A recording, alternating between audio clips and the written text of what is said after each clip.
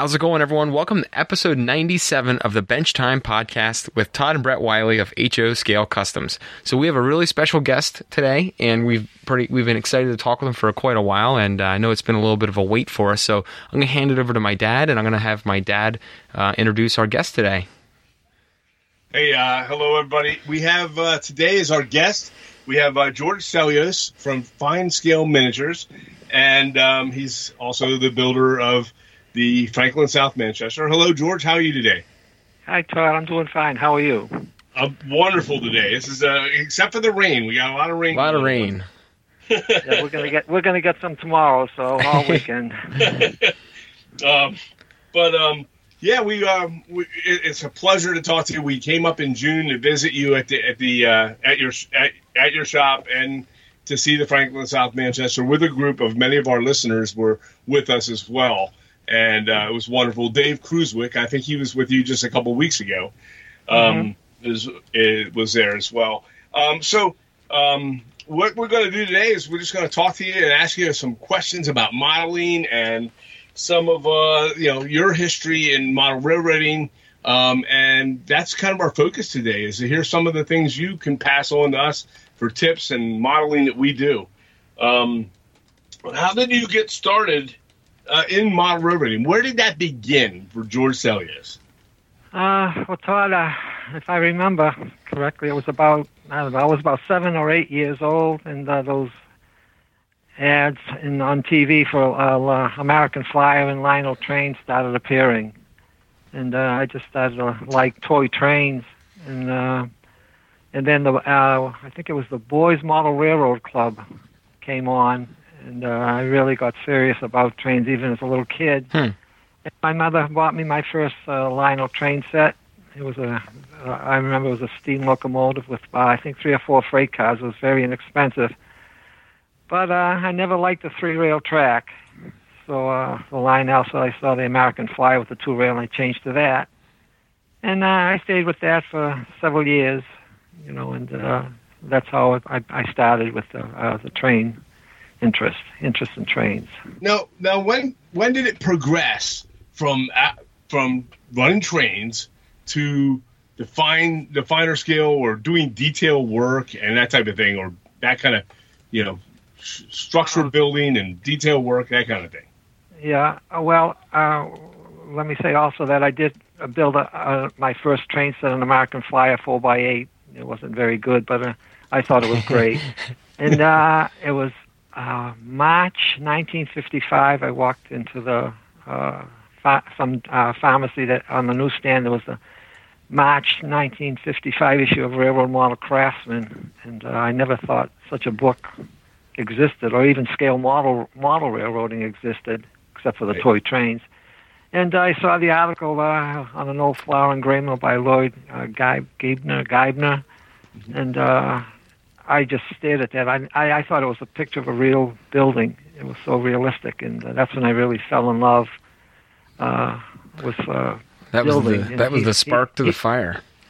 Yeah, he's the one that really got me going, and I think his stuff was just great. And the guy was amazing. He was doing an article almost every month in RMC and in Model Railroader. I don't know how he did it, because I know how hard it was to plan my fine scale miniature kits. It took a long time, and he was just doing something every month. And it was really very good, I mean, even by those standards back then. And that's when I started getting really interested in building.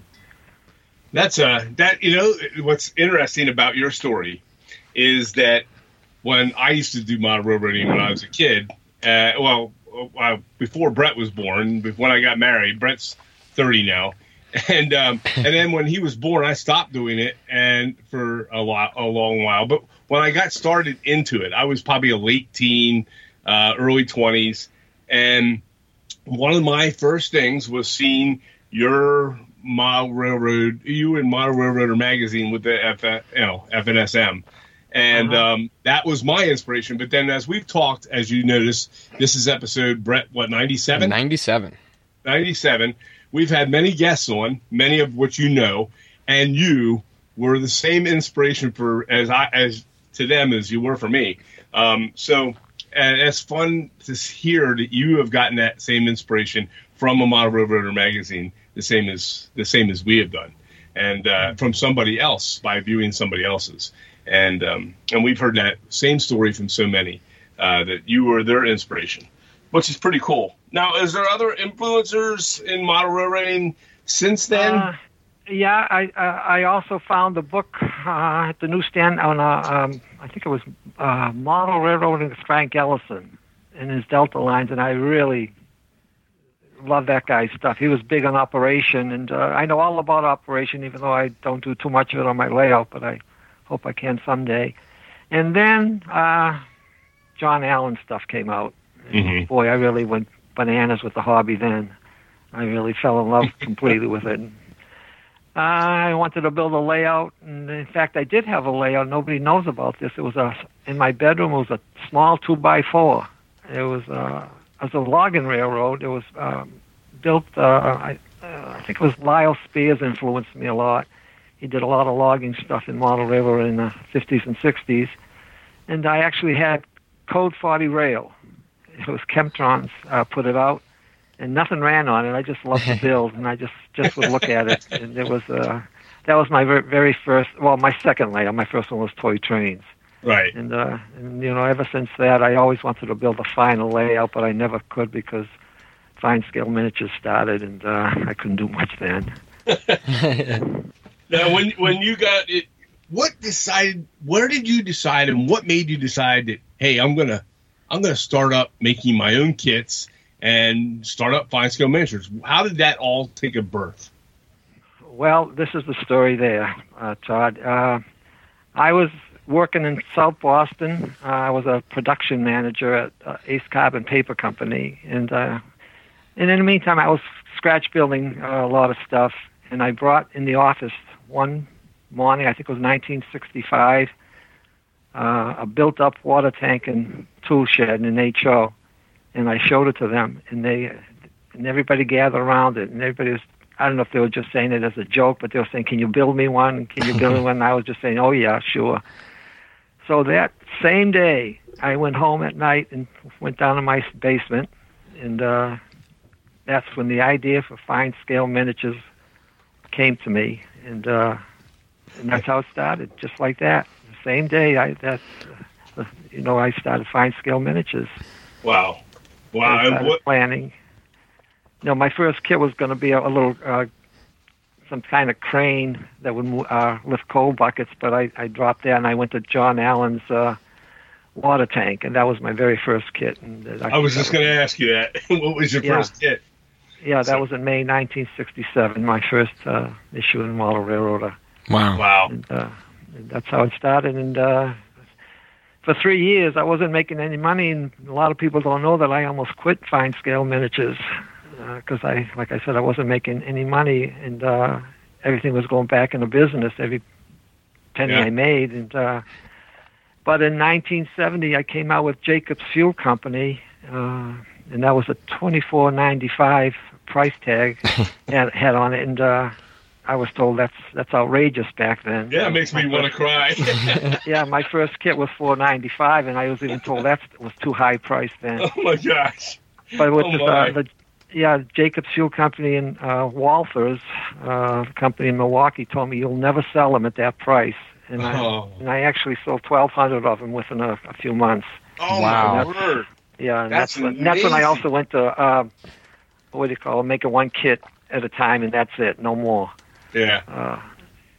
That's when I really got going on it with the business. And then from there, I was making a lot of kits. In fact, my sawmill, which was my biggest run, my second sawmill, I made 3,200 kits, which is kind of unheard of these days. And, definitely unheard of. These days, for sure, it's unheard of. With over 200 castings in each one, so that was a lot of work. Jeez. So, yeah. The castings, you obviously made them yourself. Did you, when you first started doing kits, did you always make the castings yourself, or did you get them from somebody else, or how did that come about? Well, when I started, my castings were very poor. In fact, one magazine, I think it was Railroad Modeler, they're no longer in print now, and they said they were gross. and I got a little upset. And I purchased a stereo microscope and all kinds of tools and everything. I said I'm going to make some of the best castings, and from there on, that's what I did. I tried to make the very best castings. I learned the technique and learned how to run the machinery and everything. And they're absolutely amazing. I have a kit of yours right now on literally a foot from my face that I'm working on with the Baxter's building supply. And I love it. Oh, my gosh, I'm having so much fun with it. And, your kits are just always that way. I know that Jimmy Deignan from Railroad Kits also sells your castings. He has your molds, and I guess he's making your castings and advertising this. Yeah, we will Jimmy be got with him next week. all my molds and everything that went with the business, and I wish him the best of luck, and I hope he turns out beautiful castings, too. Yeah, he's doing a great job with it. We're going to see him next week down at Timonium at the show, and be with him as well. So it'll be good to see him. But every time the last couple of times I've seen him, he's had more and more of your castings available, which is awesome. Anyhow, now on the kits, when you started designing them, when you first started doing it, did you have just board by board type kits, or did you go right into laser cutting at all? The laser cutting came along a lot later. I don't know exactly when. I think it was in the late 80s or early 90s. Mm-hmm. I think 1988 was the first laser kit we did. Okay. I think. I'm not sure. But it was regular, like all the windows. I used to buy sheet wood, and all the windows and door openings would be saw cut. Oh wow! And the model had to join the pieces together, the wall sections together. Yeah. And I thought it was amazing. Laser cutting came along, and that was. I was going to say, I thought it was amazing when we were up there and we saw that pile of lumber that you had, and you told us that all of that lumber was used for cutting the scale lumber for the kits, and you did it all by hand. And I can't imagine, the days when you were making 3,000 kits before there were lasers and before there was lasers and automation. You're doing it all, one by one. Yeah, no, it's all that wood's gone. By the way, it was picked up last week. Oh wow! Oh no! Yeah, it was given away. I'm thankful. It's been there since the '70s, early '70s. Yeah, and there was 250 pieces. Oh my word! They just took it free, and I'm happy for that. There you go. Right. Now, did you have staff or people helping you build kits together to for production?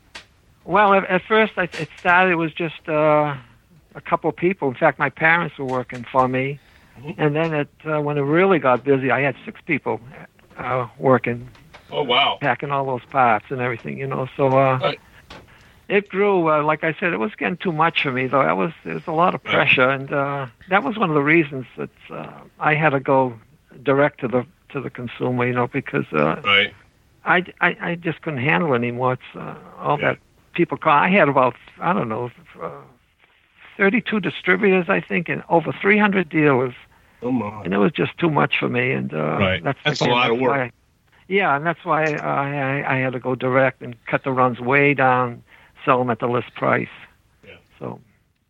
Well, let's get away from the business end of things and get into the fun part. And so let's start. We're going to ask you some questions about modeling itself, because that's. Of course, that's the love of it all for all of us, and I'm sure that's the love of it for you. I know that you're you're still doing it, and which is great. How much when you model now, Scott, since you're retired, how much a week? How many hours a week do you think you spend modeling on your layout? Well, I get to my shop about 9:30. And my 9 to 9:30, and I stay there till about 1:30 or so, and that's all. And I'm enjoying it more than ever. The love of model building has never left me. My layout has brought me a lot of joy, made a lot of friends, and it's fun now. Before it was all pressure, and it's fun, and I just love working on my layout. That's great. That's what it's all about too, I guess. That we get to love what we do.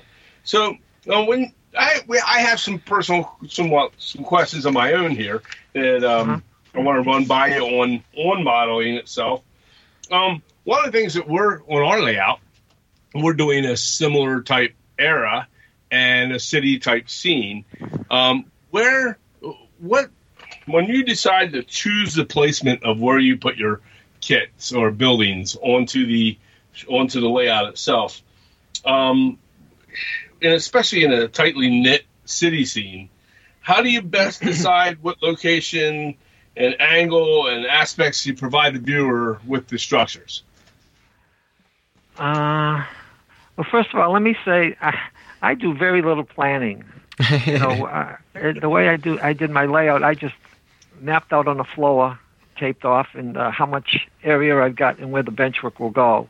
Mm-hmm. And all the benchwork went up with the joist and everything.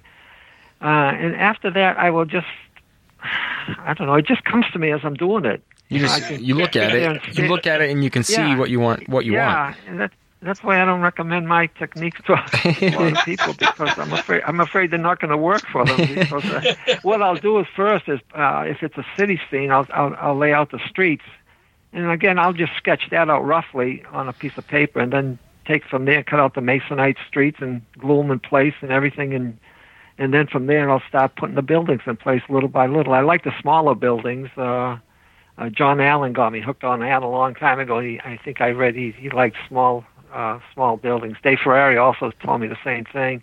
He liked small buildings. They make the layout seem larger, even though I got some really big buildings on the layout also. But you'll notice there's a lot of smaller buildings on my layout, more than the big ones. Yeah, Brett actually noticed that when we went up there. Mm-hmm. Yeah. And that was one of the takeaways he had when he came home when we were driving back to Pennsylvania. And he said, Dad, he said, there were some scenes, I guess, I saw were smaller, but you can explain that. Yeah, I just found it more captivating to look at the buildings that you would normally look over when you did your first pass, and you go back around and you're like, look at that little tiny, shack, or look at this small building that's just wedged in the right spot, or even ones that they're out in the open and they're smaller. They don't need to be colossal. Yeah. That kind of stuff really drew my eye, because it's not things that you're going to spend weeks on a structure. You can do that little structure in a day or two and then build a whole scene around it and spend your time working on the scene. So that just, it was really interesting. Yeah, that's what I usually do is, in fact, a lot of these structures, I just do them as I go. I don't even know what I'm going to put in certain areas, but like I said, I just do them as I go, and not much planning goes into it. So when you do them as you go, and you're not planning, and you start lining them up, let's say along a street, and you hit like a really unusually odd shaped area that needs something.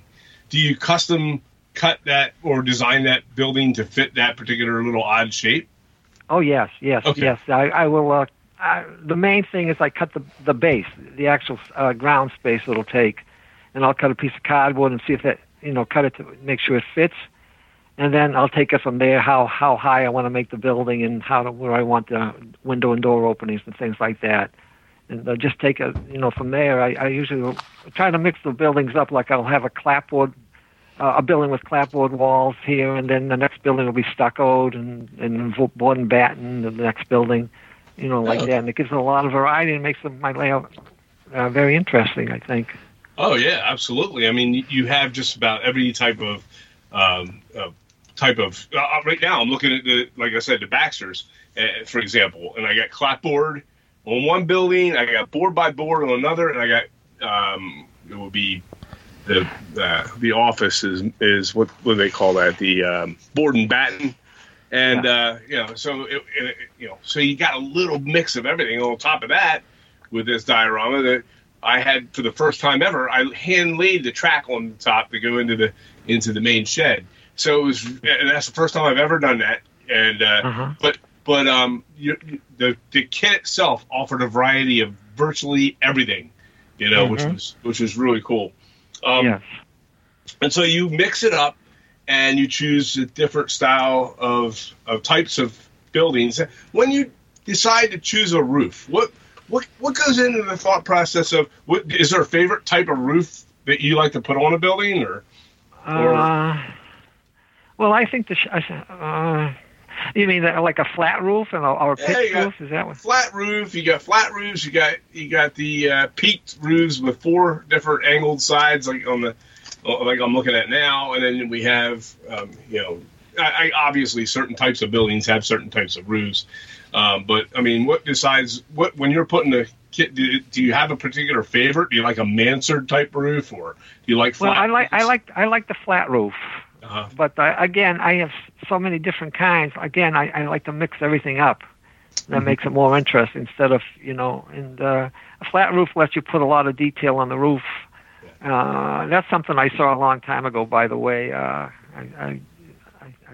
was on top of an old building, and it was a flat roof, and there was so much junk up there, I couldn't believe it. It had that little shed, angled shed at the top where you could come in and out on the roof. And my dad and I noticed that, and when my dad was building Baxter's, he actually had sent me a message and said that, you like to put, it's obvious that you like to put a lot of detail and stuff on the roof, and my dad was talking about the amount of junk that's on the roofs, and when you look through the photos that I took when I was at your layout, you're right, there's a lot, you pack a lot of detail on the roofs, and you do like to put junk on roofs. It's really neat. I never really noticed that. Yeah, old lumber. Yeah, sometimes I overdo it. I get a little carried away. But, but you can do it. I think it makes the layout interesting. And I mean, the real roof that I saw, it was actually a tube, and it was like I think 3 or 4 stories high. There was a tire on top, and I think you see a lot of my buildings. They got little tires on the roof, and I said, I don't know how that got up there, but I guess somebody was probably using it as a bed or something, Right. So. Yeah, I got a tire on the roof of the office here at Baxter's. They just put on last 2 weeks ago, and following your directions, and then of course I got newspapers and that you've included with the kit, and I followed your directions and put the crumpled up newspapers up there, and it looks awesome. I mean, that's what brings them to life, I believe. Well, yeah, they're more interesting. Some guys I've been criticized with over detailing a lot of the things, but you just try to follow a prototype exactly, and it's kind of blarish, Yeah. It's not. Yeah, I mean, you got. I'm looking through here. You have people sitting on your roofs. You have guys working on roofs. There's like some scenes. There's a crowd of. There's a few people up top. I don't know if they're gambling on the roof or whatever, but you got scenes where they're like, there's activity everywhere. And I honestly, before you even talked about it tonight, I'm guilty, and my dad's guilty of it too. Before this, of not considering the roof a scene in its own. That's right. Yeah. Well, that's what the visitors see. Mostly it's the roofs. The detail on the roof that they see first. I think. That's sure, why I did that. Because they're looking at that angle. So yeah. I mean, so now, speaking of detail, when you put all the details on, I mean, you really, obviously from the Franklin South Manchester, but we've all seen your details and the photos that come with your kits and the instructions and everything.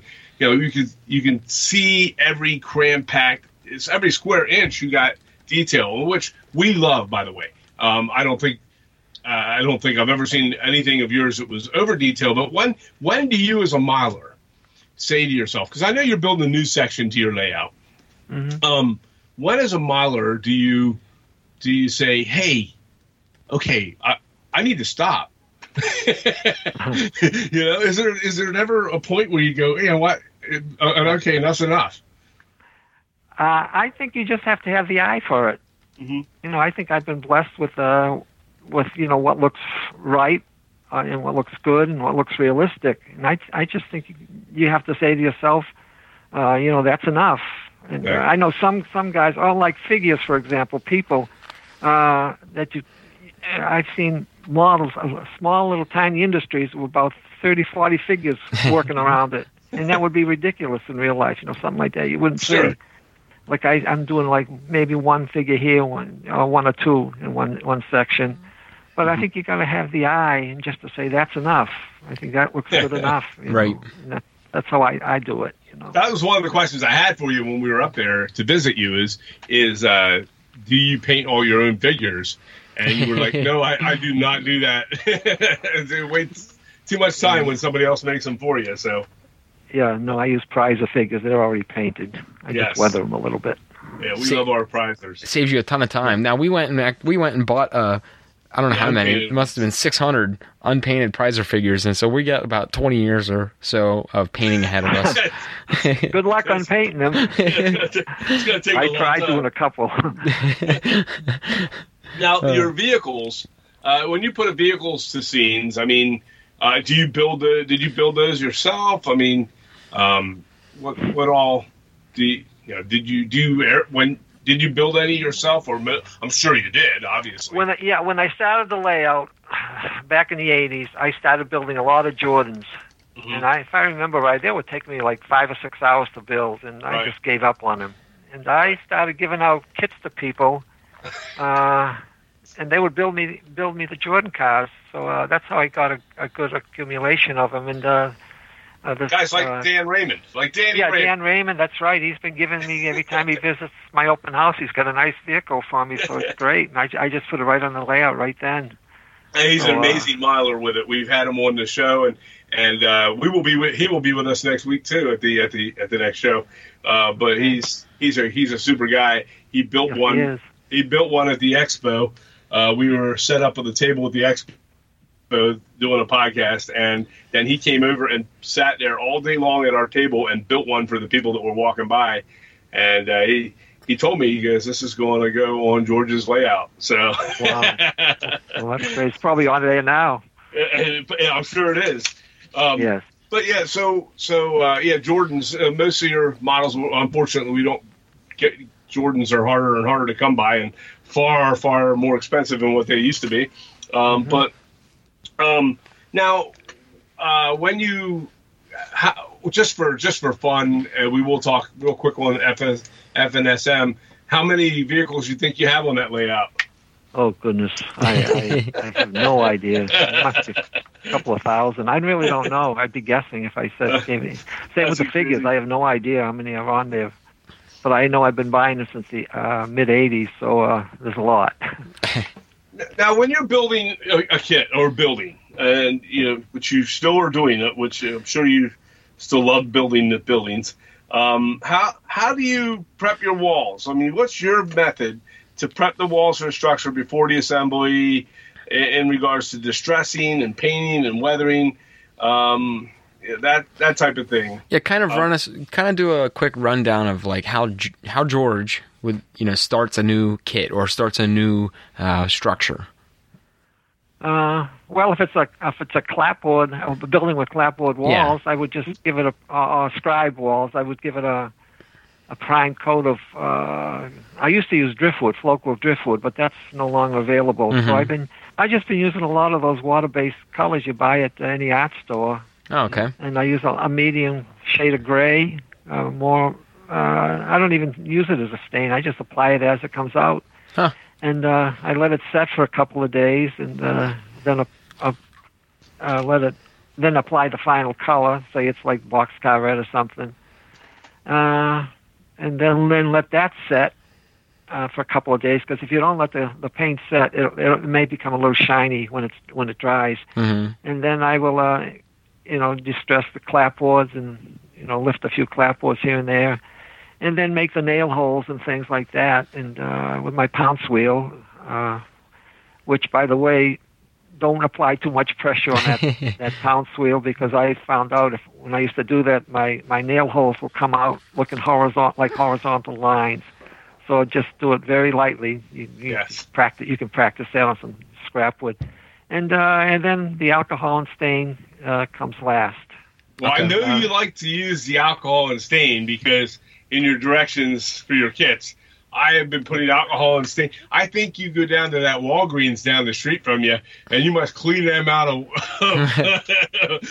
alcohol. But, yeah. No, yeah, that's by the way, when I first started, I was using, I think it was my second sawmill. I was using ammonia in ink. Oh my! And the smell was terrible, And I just experimented with the alcohol in the ink, and it was just the same results. So I don't know if I invented that technique or what. If it was out there before me, I did it. But now the ammonia, was it effective? Did it work? It worked, yeah. But again, you can hardly work with it. It was as bad as working with those Diasol Flocal paints. Oh my word! You know, you start getting a headache. You know. Yeah, those were awful. I remember this. Yeah. So, yeah. So the finishing thing is an alcohol wash over the finished wall, and then sometimes very, very light dry brushing with antique white or something. Okay. To give it like an oxidized or a faded look, right? Yeah.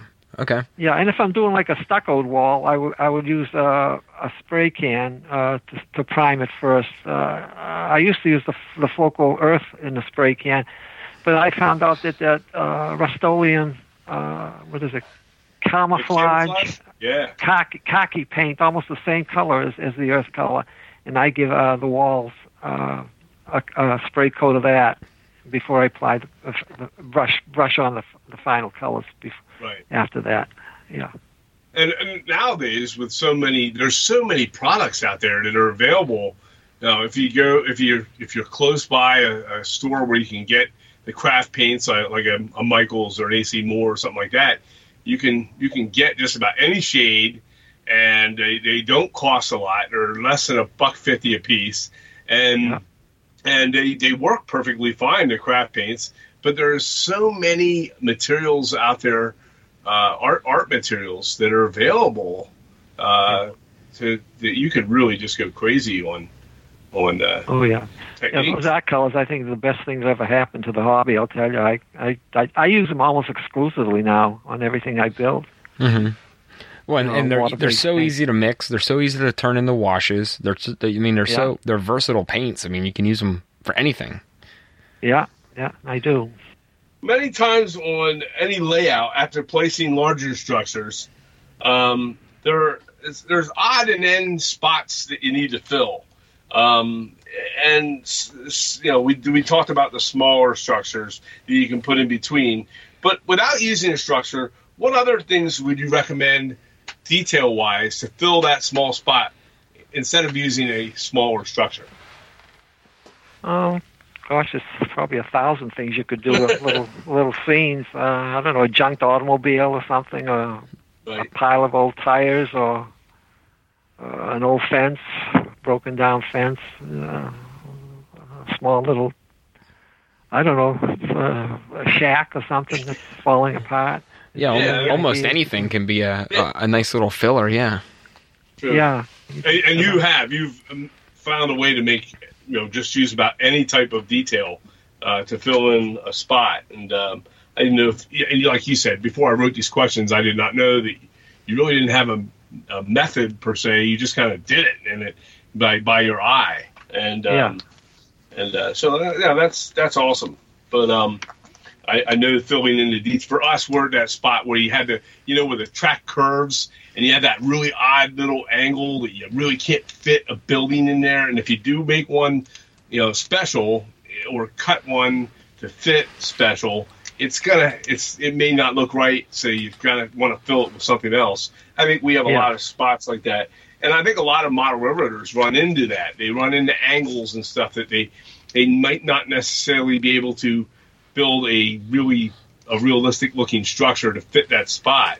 So I think they get to a point where they're stuck in their head where they need to go with it. But those are great ideas. Yes. So, Brett, you have any questions here? Yeah, I was going to actually just ask how. So this is probably going to be the same way that you did all your other stuff, and the way you answered us before. But when you're doing a build, what is your usual, what's a color scheme that you like to stick with buildings? Now, I know a lot of it can be regional too. We've talked with Doug about this, Doug Foscali, and he noticed a lot of wood buildings have a lot of whites and earth tones, and every now and then we see a lot of we'll see a wild one come out from Doug too, with some greens and whatever. But I noticed you do a lot of reds. You seem to have a lot of reds and other colors on your structures. So what's a method that you use to kind of pick colors when you're building a structure? Well, first of all, let me say that when I was doing my fine scale miniatures, that was one of my biggest problems, trying to come up with the right color for a particular building, and whether it be a solid color or mixed colors. But I use a lot of reds because during my era, I think in real life that's what they had. Paint was very expensive, and they was usually using mostly reds, boxcar reds, and earth colors. Right. So I use a lot of that. And I use a lot of grays. I love gray. Weathered grays is my favorite combination. And sometimes I use the two-tone, color the trim a different color from the walls and whatever. You got to mix everything up and have some that are solid color. Back right. then, again, they would paint the whole building with, for example, red. I remember my Duffy's Coal Yard. I think that was the first one I did, all boxcar red, the whole thing, windows, doors, and everything else. And again, you got to just mix them up and see what looked good for you. Yeah, you're right though. Your layouts especially was in a time where they would buy a paint for their building or their like in real life. You're going to buy a lot of paint to get your building covered and repaint your building, and that's the color it was. You're not going to have trim different color. You're not going to do your windows different color typically because you're just trying to cover it and repaint your building. So whatever you had, you had. Yeah, that's right. I noticed that, you also have used that Depot Buff quite a bit too. That yellowish, and I've seen other modelers try and do yellow or a yellowish type building. It's not really yellow; it's like a faded yellow, and it didn't come out looking realistic. But I see it on your models and such, and they were, it just pops, and it's like just the perfect shade of yellow, and it's weathered just enough to where it dulls it down a little bit. And yellow is one of those tough things to try and hit on a building, and you masterfully have always done that. Yeah, it could either look like a banana color, or it's going to turn out like a road sign yellow if you're not careful. Yeah, I used a lot of the buff color, by the way, because the Boston and Maine Railroad, which I grew up around, and that was their color. It was always a buff color, Depot Buff, and there's usually like a boxcar red trim. So that's why I have a lot of buildings painted like that on the layout. I was wondering why that was. Oh, that's nice. Yes. Now that's kind of almost. I don't think you're really a prototypical guy, but that's almost a sign of a prototype type thought, which is cool. Yeah, incorporating a little bit of his local history into that. Yeah. Yeah. No, I have two prototype buildings on my layout that I copied. My Jeffries Point, which was copied from the Boston Revere Beach and Lynn Narrow Gauge Railroad, and some gas station. I forget the name of that one, way in the back there someplace. But that was the only two buildings that were copied from a prototype. Wow. So that's a bit of history too. You have a lot of diners on your layout, and I also noticed while we were driving around up in Peabody, I guess we got to call it Peabody. Peabody. Yes. Either way. Well, we were driving around. I saw a bunch of diners up there, and did you base that on your local locale or? I don't know. I just love diners. I don't know what it is. I think there always seemed to have been, in real life, a diner right next to the railroad tracks for the railroad men. They'd stop on the break and go eat in a diner. And, down by the railroad tracks, there's something about that, And I just love making diners. And I don't know what I've got. I get about 8 or 9 of them on my layout. And, they add a little bit, railroad atmosphere to the whole scene. Even though I did a kit with one, and it was a terrible seller, and I couldn't understand it. It was a beautiful kit, my Roadside Delights, that had the dine. In fact, the walls that I use on the ones that are on my layout came from that kit. And, but I guess everybody doesn't feel like the same way I do. I love the diners. I think they look awesome. I thought I saw a lot of them on the layout, and they just really, they are another smaller structure that makes everything pop. And you can put beautiful detail inside, and just about every diner on my layout is lit up. Right. and you can really detail inside. And you got those big windows you can see right inside, and that's really makes it really very interesting scene. Now, one of the other things that grabs people, and this is kind of a tip thing that I think maybe a lot of people would love. One of the coolest things I've seen is signs and structures on buildings. I think they really make and define a lot of buildings and on anybody's layout. But you have some of the best signs out there on your buildings. And how do you find them? What resources did you use to get them? How do you choose? We'll go with that to start.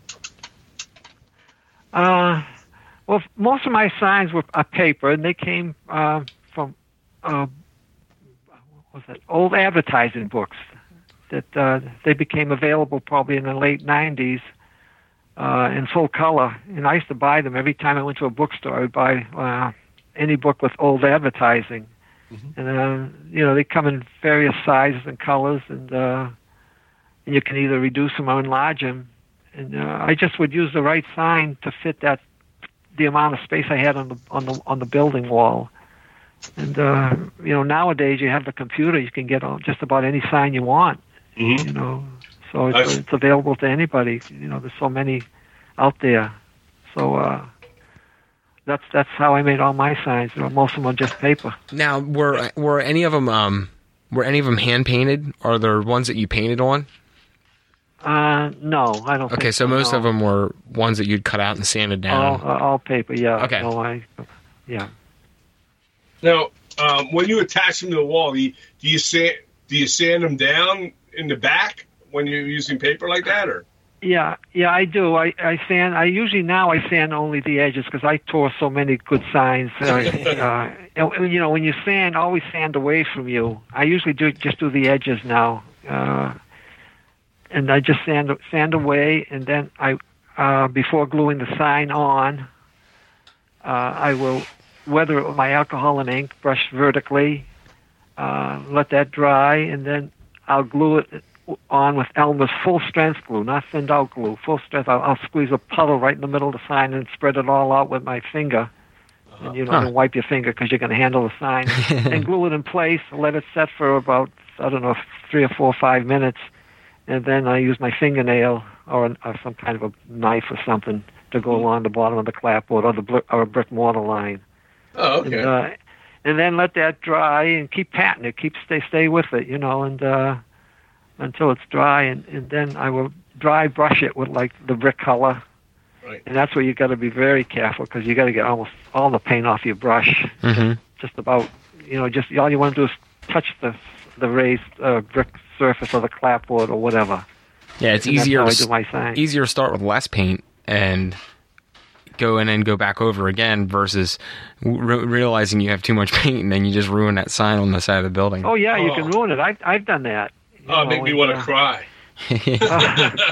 Well, that's when you have a wet tissue around and wipe quickly, and hopefully most of it comes off. Right, yeah, right. And if it doesn't, then you have a tissue to cry into. Yeah. Right. Now on those big signs you have on the Franklin South Manchester that you did, you said you enlarged them and put them on the walls like. No, I know which ones you're talking about. I just did that recently. That was a big military sign. I think that came off of calendar. Oh. Okay. Yeah, a large calendar I got a long time ago. Yeah, that's one that covers an entire backside of a building, right? Yes. Yeah. That's I think. I'm pretty sure. Yeah, I had such a collection of signs. I mean, I had thousands of signs that I collected over the years, and there it is. I think that's where that came from. I think that's the one my dad's talking about. It says something like "Hasten the day, buy war bonds." That big. Yeah, that's the one. That's the one I'm thinking about. Yeah. That's that came out really good. And then you notice I always cut windows or doors where it won't cover the sign. Any, like a spot where it won't be. You won't be cutting out any wording or anything like that. Strategically, I do that a lot with signs too. I usually put a vent or a door or a window or cut it right in after the sign dries. Oh, that's neat. Yeah. Well, you look at the photos, you'll see that. And That's what I do. It makes the sign even more interesting that way. Oh, You yeah. put some rust powder going down from the fan over the sign, and that makes it look even more like it's been there for a while. You know. Oh, yeah. Yeah. Now, when you do some, you have obviously I've seen a lot of ghosts. You have some ghost signs on your buildings as well. How do you achieve the ghost sign look? Where you have like one painted over top of another, or they're faded out to where you see mostly a brick behind them? How do you get that effect? What sign did you say again? Kind of like so. Ghost. They call it ghost signs. Yeah. Oh, ghost sign. Yeah. Yeah. Do I have that? I don't know. I'm trying to think where it is now. I'd have to look at old some of your photos that we've taken to be able to tell you which one. But how would you achieve a ghost sign? Well, what exactly is a ghost sign? I'm not sure. So it's kind of like when you have a building, an older building, and you, I think I know I've seen a few of them on there, kind of like an old faded sign where it's not necessarily a current advertisement, but it's still stuck on the side of the building, and it might have been 30 or 20 years old, and since has been dirtied up and gone over, or parts of it are missing, or there's new signs over top of that. It's just kind of layering your signs to show age in a way. Yeah. Well, I would just probably weather that the ghost sign more, and then if I'm going to put something over it, make that a little newer. Yeah. Oh, okay. Yeah, just dry brush it and really make it look old. Right. I'm trying to think of any I have on my layup, but I can't think of any right now. No, You know what my favorite signs are of yours, George, and they're not really signs. I really like the hand painted old graffiti that you have on some of your little scenes. And I guess it could count as signage, but it's like building character, where it's not graffiti like modern day graffiti with this crazy spray paint art. That's a disgrace. I see that all over the railroads. It's not that kind of graffiti, railroads. but I like the graffiti that you have, where it's like a little white paint or black paint, just words on the side of a building, like like someone quickly took a stick or a brush and just, Brett was here, and then they a little graffiti. But I love that. I love seeing that tucked in the little scenes. That was done with a pointed white pencil. I remember that. Huh. And maybe even a very tiny brush too, and white paint or whatever color. Yeah. And I've seen it in a couple spots on your layout, but it adds a neat little character to each building that has it, or wall that usually has it. a lot of the names I name are usually gangsters from my era. Like Dutch Schultz and all that. Al Capone. Yeah. Yeah, make it a little. That's cool. Little humorous too. Yeah. I noticed you have some of those little gangster type scenes on the layout in different places, which is really, really cool too. Some cop suit. Well, the ones like right when you first walk in is that car all shot up. Mm-hmm. Yeah. Yeah, but did you notice who's on the roof above that car? No, I gotta look. Oh, that's the Batman one, right? Or Superman? Batman and Robin. Yeah. in HO scale too. Yeah. Yeah, that's right. I did see that. Yeah. One of the cool things that I've seen you do is sidewalks, and that's not something that's so easy to do for a lot of people. What is your method for sidewalks? Do you pour your own sidewalks? Do you use plaster, or do you use some kind of I'll just let you explain. Well, a lot of my sidewalks are regularly just wooden strips, 3/30 seconds wide, or sometimes 1/8 inch wide if I'm going to pour the street, which will build up a little bit and make the sidewalk look smaller.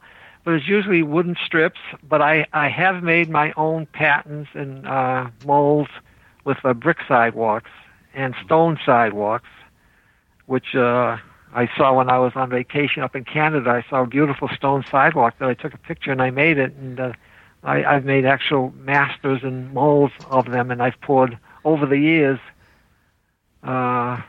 probably dozens of them, and that's what I've been using on a lot of my layouts. So I use all kinds of, either the most common is the wooden strip ones, and then I make the curbs separately with I think it's a 3/32 square piece of wood. Right. And then you scribe in all the joint lines before you put the curb in, and then weather it, and then add the curb fine last, But like I said, it's mostly wood. Mostly wood. Okay. And then to get that finish, you just paint it, and it's done, right? Yeah. Sometimes I will paint it and weather it before gluing it in place. Okay. Yeah, and then put the scribe lines in also, and then glue it in place, and then put the curb in last.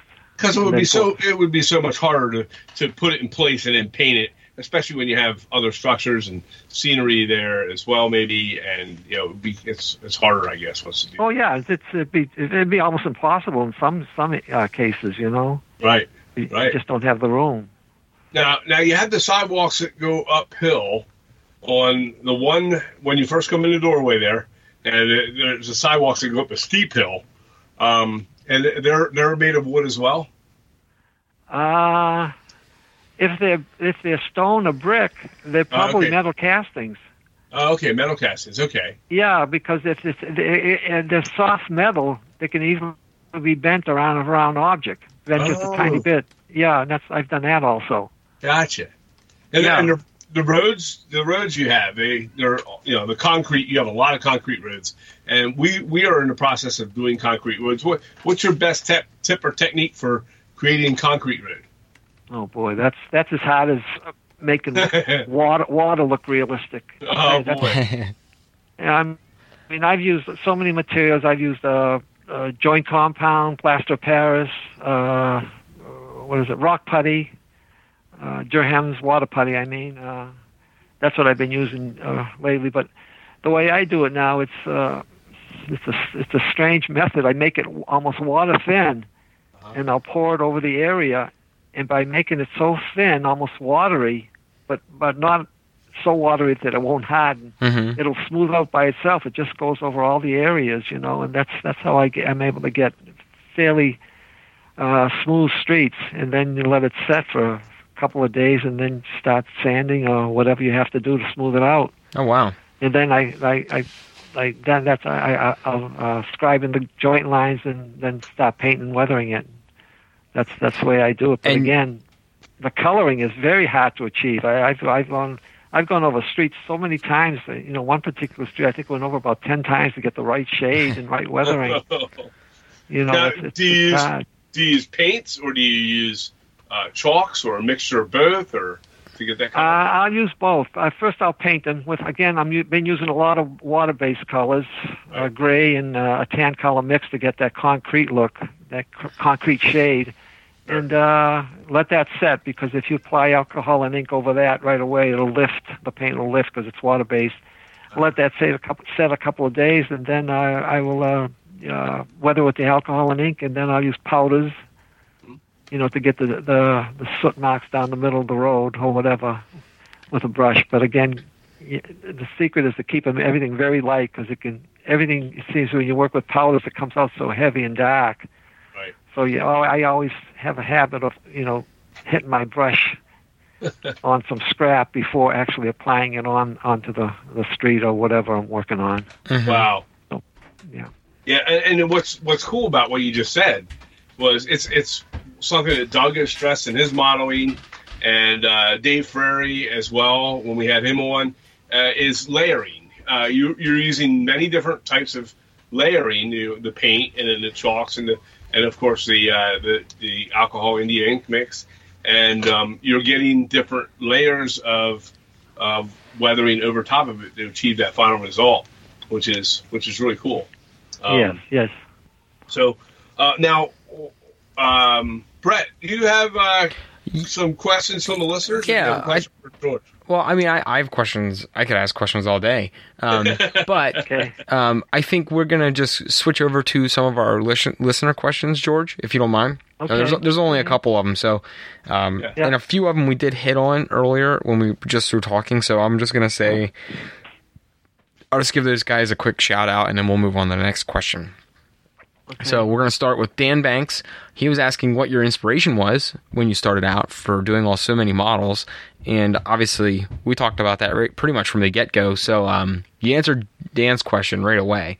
And Dan Pugach, this is going to be a fun one, and I always like asking our other guests this too, that we all learn from our mistakes. What is a really, a funny, memorable modeling blunder that you have that just comes to the top of mind? And then, what maybe that you did to overcome it or learn from it? I can't think of any. He's perfect. A blunder?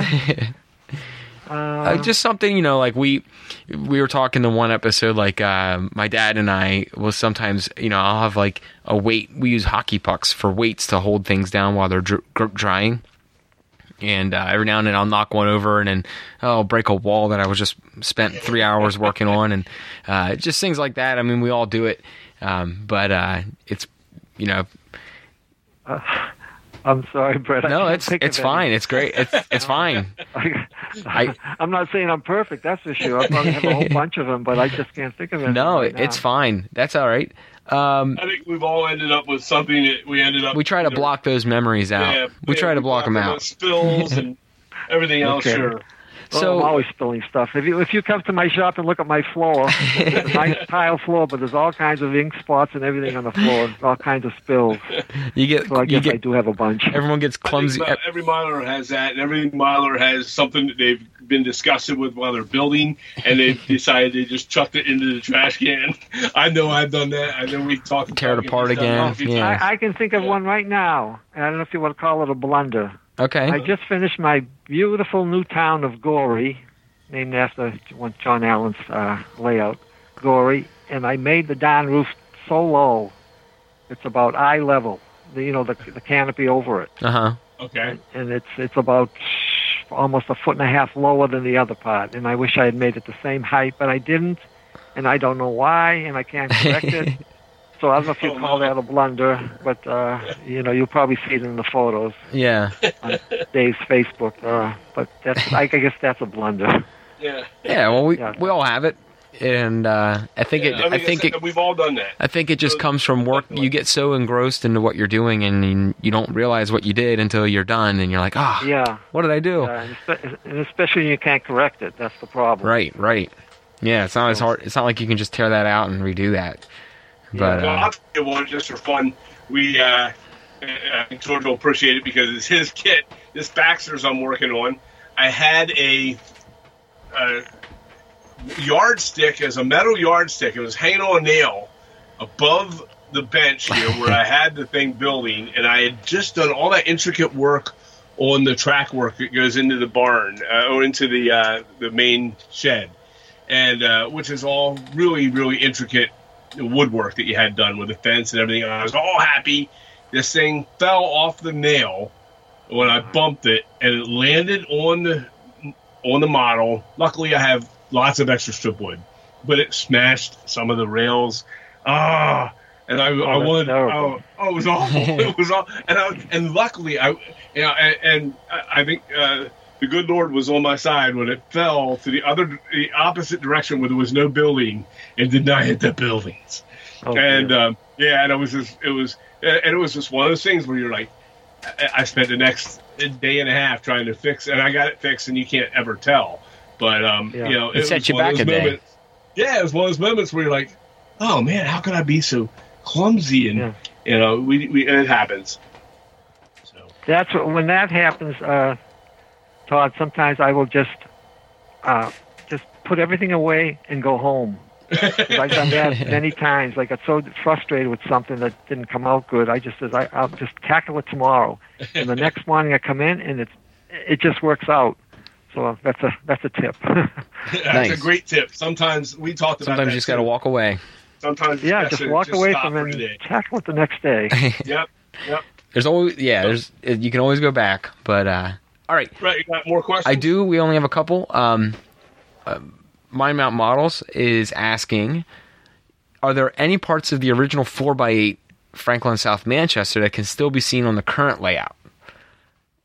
No. No? Just I saved the buildings. Right, but no, there's no. I know that there's no the sections. flour mill has been moved all over the place, but no, that's about the only thing. It was gone, completely gone. Oh wow. Yeah, I'm glad it did. That had a 4% grade, and nothing would ever run up that. No, it would have been struggling.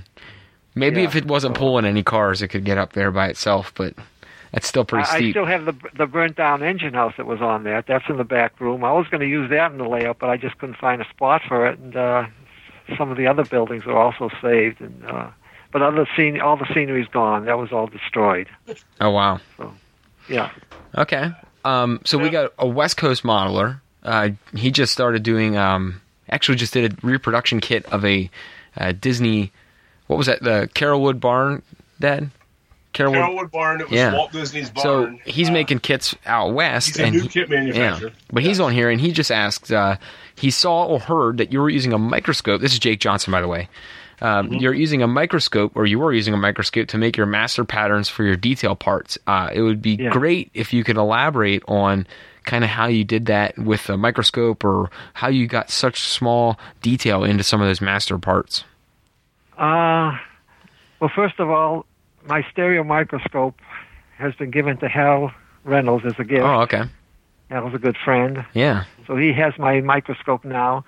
But I used to work under that microscope. I remember once on my HO handsaw, I spent, I think, all day with tiny, tiny files making all the little notches on the cutting edge. Wow.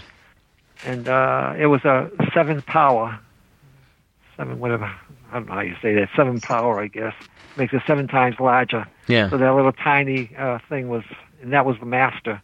And from that one master, I would make hundreds or whatever I needed. Right. And your masters were brass? They were brass. They were metal, a lead. Okay. What else? I don't know. Whatever I had. Aluminum. Oh, wow. So you just used whatever you could get your hands on. Whatever I had available, yeah. But there had to be some kind of that could withstand the heat, because they were vulcanized under, I think, 350 pressure. Oh, wow. 350 degrees pressure. So that would if they were made out of wood or anything, they would just disintegrate. Oh, yeah, ignite. Yeah. So they had to be some kind of a metal, a cool. hard surface. Well, that's neat. That's something. Sounds extremely tedious. That sounds worse than painting people. Not just kidding. That's why I'm so thankful. Yeah. I hate to say this, as much as I enjoyed my fine scale miniature kits, it's a relief to be retired now and enjoying the layout. Well, I mean, having a wonderful time. Yeah, now you just get to do it for you, and it doesn't matter. It's your thing now. So yeah, love it more than ever. That's awesome. So next question, we only have 2 more.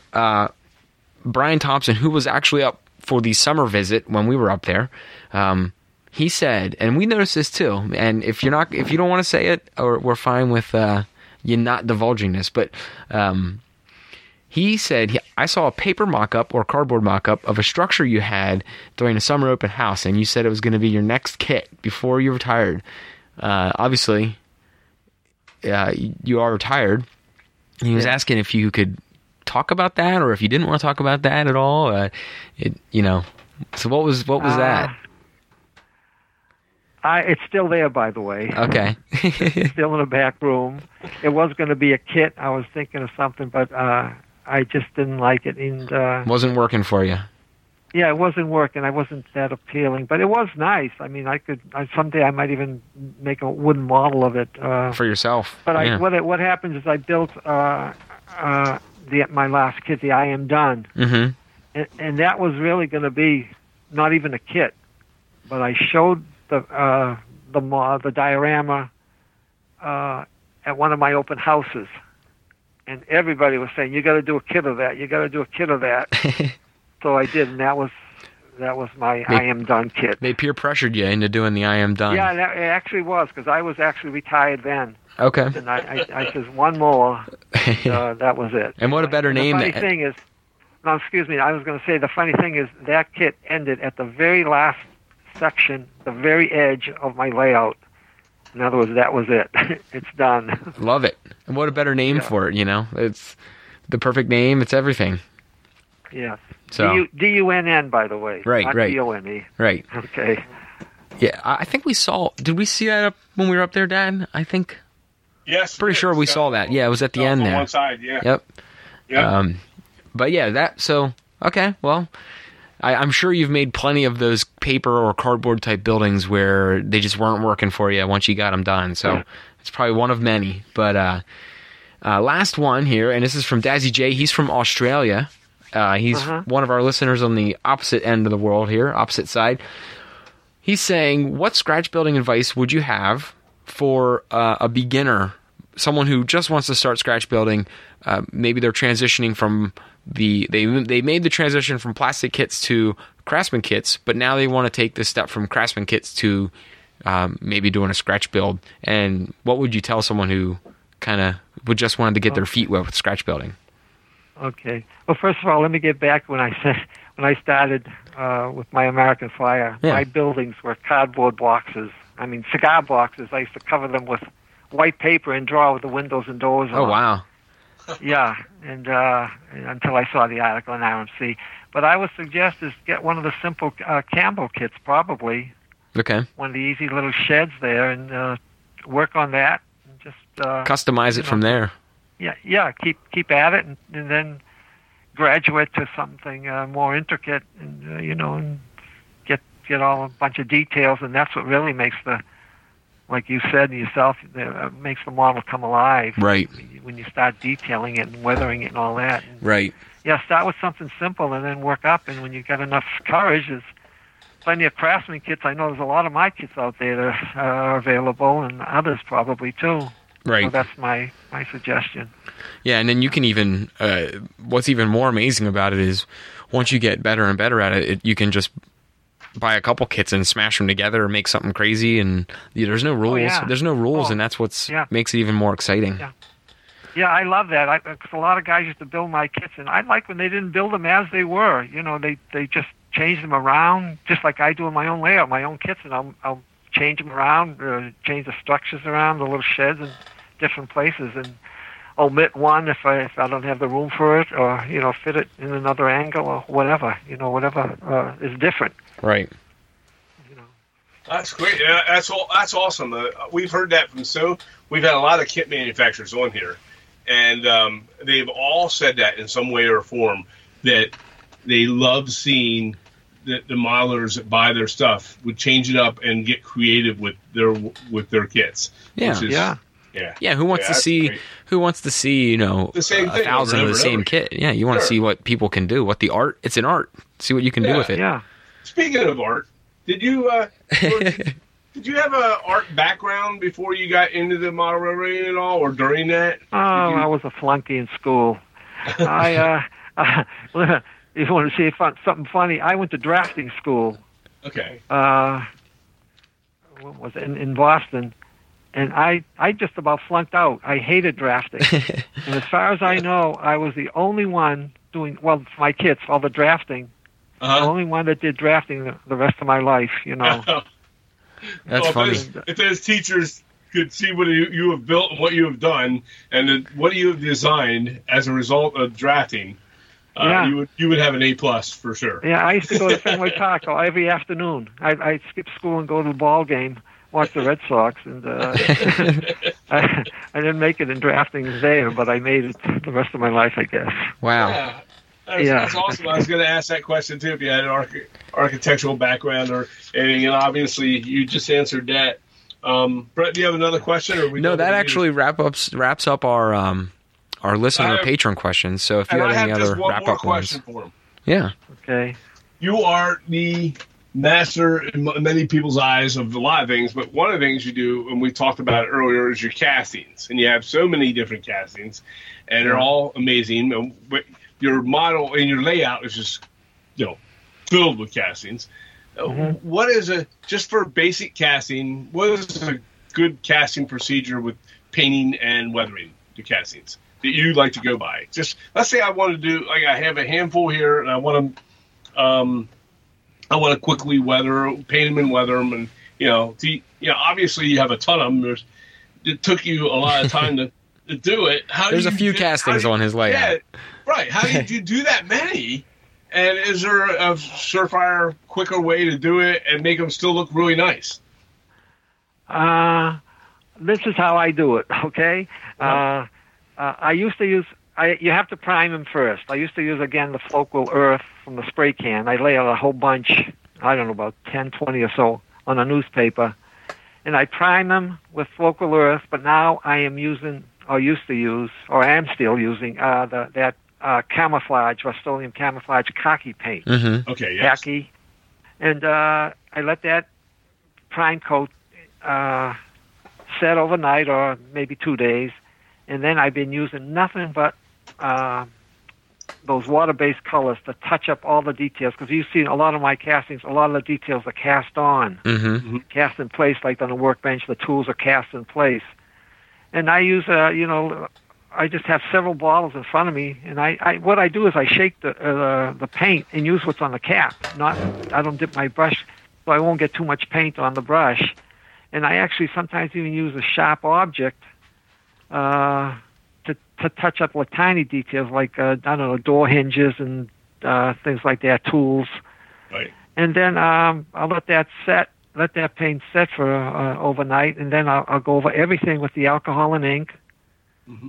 Let that dry, and then I just dry brush them again very carefully with antique white, and that's basically how I do it, and they just come out beautiful. Now, the dry brushing covers a lot of flaws too, because sometimes you're not painted, and it's not painted that good. Your brush or whatever you use, the paint might flow a little bit onto some other part, but the dry brushing sort of covers everything up. Yeah. Yeah, and now when you use the alcohol in the ink, the alcohol wash onto it, do you brush that on, or I know some people that actually pick them up and with a pair of tweezers and dunk them into it. How do you do it? I do that too, by the way. I dunk them too because it's quicker. Right. I'll grab a door with tweezers and just dunk it in the jar of alcohol and ink, and set it aside. Usually they're brushed on. Yeah. Okay. Yeah, you can do both. You just lay them out on a newspaper or whatever, and just do it that way. Right, and you let them dry overnight when you originally paint them, because now when you paint castings, do you use duller earth tones, or is there a particular color that you avoid or stay away from? No, well, it depends. Yes, you've got to use a little common sense there. In real life, what would that object be? Like a hat or something that's cast on. What color would you use? Or brown or whatever. Right. So it depends on what type of casting. If it's an old rusted object, you just you can use. And I use rust powders too, by the way, on these anything representing old rusted metal. Okay. Junked object or something like that. Mm-hmm. Right. Yeah. Now, the reason I asked that was there's some modelers out there, or some modelers that have written pieces on how to paint these things, have said that they don't use, like, they avoid reds, or they avoid bright colors like blues and yellows and those types of things. I know I don't. And I think I do use less of them. I just don't use it. I still use them because I think the world still has reds and blues and yellows and things like that in them. Yeah. So I don't think you can just cut them out. No. No, you can use any colors you want because the weathering takes care of it, and it tones everything down. Yes. Like for example, blue. Blue would be a strange color on buildings, but I have a couple on my layout, but they've been heavily weathered. Yes. So you can really use any colors you want. Like the alcohol and ink and the dry brushing sort of blends everything in. Yeah. And you don't even notice the bright colors. Yeah. Because everything's toned down. Right. Right. Well, Brett, do you have any more questions? Well, like I said earlier, I could ask questions all day, every day, but well, we told George we would have this. Yeah. We do this over an hour. Yeah, that's fine. We're going over that. We've covered quite a bit. We appreciate that. I do have one last question, George. I have one last one, and then I'll be done for the night. I noticed around some of your areas where you have water, like where there's a drainage area or whatever, you'll have like just a pile of sticks or some old trees without leaves on them. And is that truly just old sticks? Because it looks like old sticks. And do you use materials like that as well as real, like, modeling trees? Oh yeah, you mean real twigs? Yeah, like you go out and you find little twigs that I use look a lot perfect. of that. Yeah. Yeah, in fact, I used a lot of that in my new town of Gorey, behind the paper building. Okay. You see a lot of twigs sticking up, and those are all real pieces. I've been saving for years in the back room, and I use them all the time. Okay. And that's how I think my scenery looks a little more detailed. It looks like, I mean, what looks more like wood than wood. It's the same old thing. So I just noticed you have trees, which I'm sure you have all varieties of types of model trunk bases. But I also just wanted to ask if you did that, because it looked like it. So just something that always caught my eye when we were up there. So that was it. That was my last question. Oh, go ahead. I was going to say my real trees are made with sagebrush, by the way. We do have some of that here to work with. Yeah, that's I think that's the most realistic tree. And then for the branches, I have this black material. I think it was Accurail sent me a whole box of black fiber. This is years ago, and I've been using that and wrapping that very thinly on the twig, the sagebrush twig. And then I would spray it with glue or hairspray, and then sprinkle on coarse turf. And boy, I think my trees are, I can make one in a few minutes, and I think there's some of the most realistic trees out there. And then I got the tall pine trees that I made with balsa wood dowels,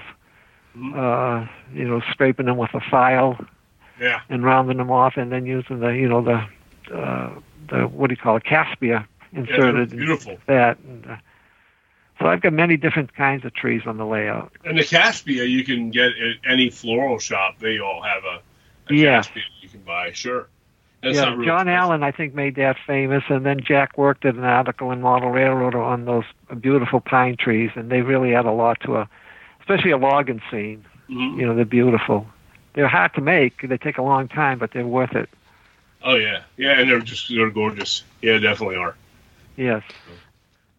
Well, sir. Awesome. Well, that wraps up my night, actually, here. So, George, we appreciate you coming on the show. Thanks for the hour here, and hopefully our listeners enjoy it as well. You gave us a bunch of tips. It's always new stuff when we talk to people, so I know I learned some stuff tonight, too. We truly appreciate your time, and I know that hopefully you enjoyed yourself. And maybe sometime in the future down the road, we can have you on again as a guest. I'm sure there's lots of questions that we could talk about. Maybe we can get an update on your news section and as you work on that. Yeah. Yeah, I think you can see pictures on Dave's, how do you say his last name? Dave Frary? Or Cruiswick. Cruiswick, on his Facebook. Mm-hmm. Yeah, there's a whole ton of pictures of, I think, the new area. So nice. Well, we will be with him next weekend too. So we'll having dinner with him, and we will definitely. Like he'll have to update us. We'll ask him to see if he can share some of that with us. So. Okay, say hi to Dave for me. Awesome. I will definitely do that, and we will definitely be in touch. And like I said, hopefully we'll be able to have you on again someday. Okay, thank you very much. Thank you. Thank you. Have a good night. Okay. Bye-bye. Bye now.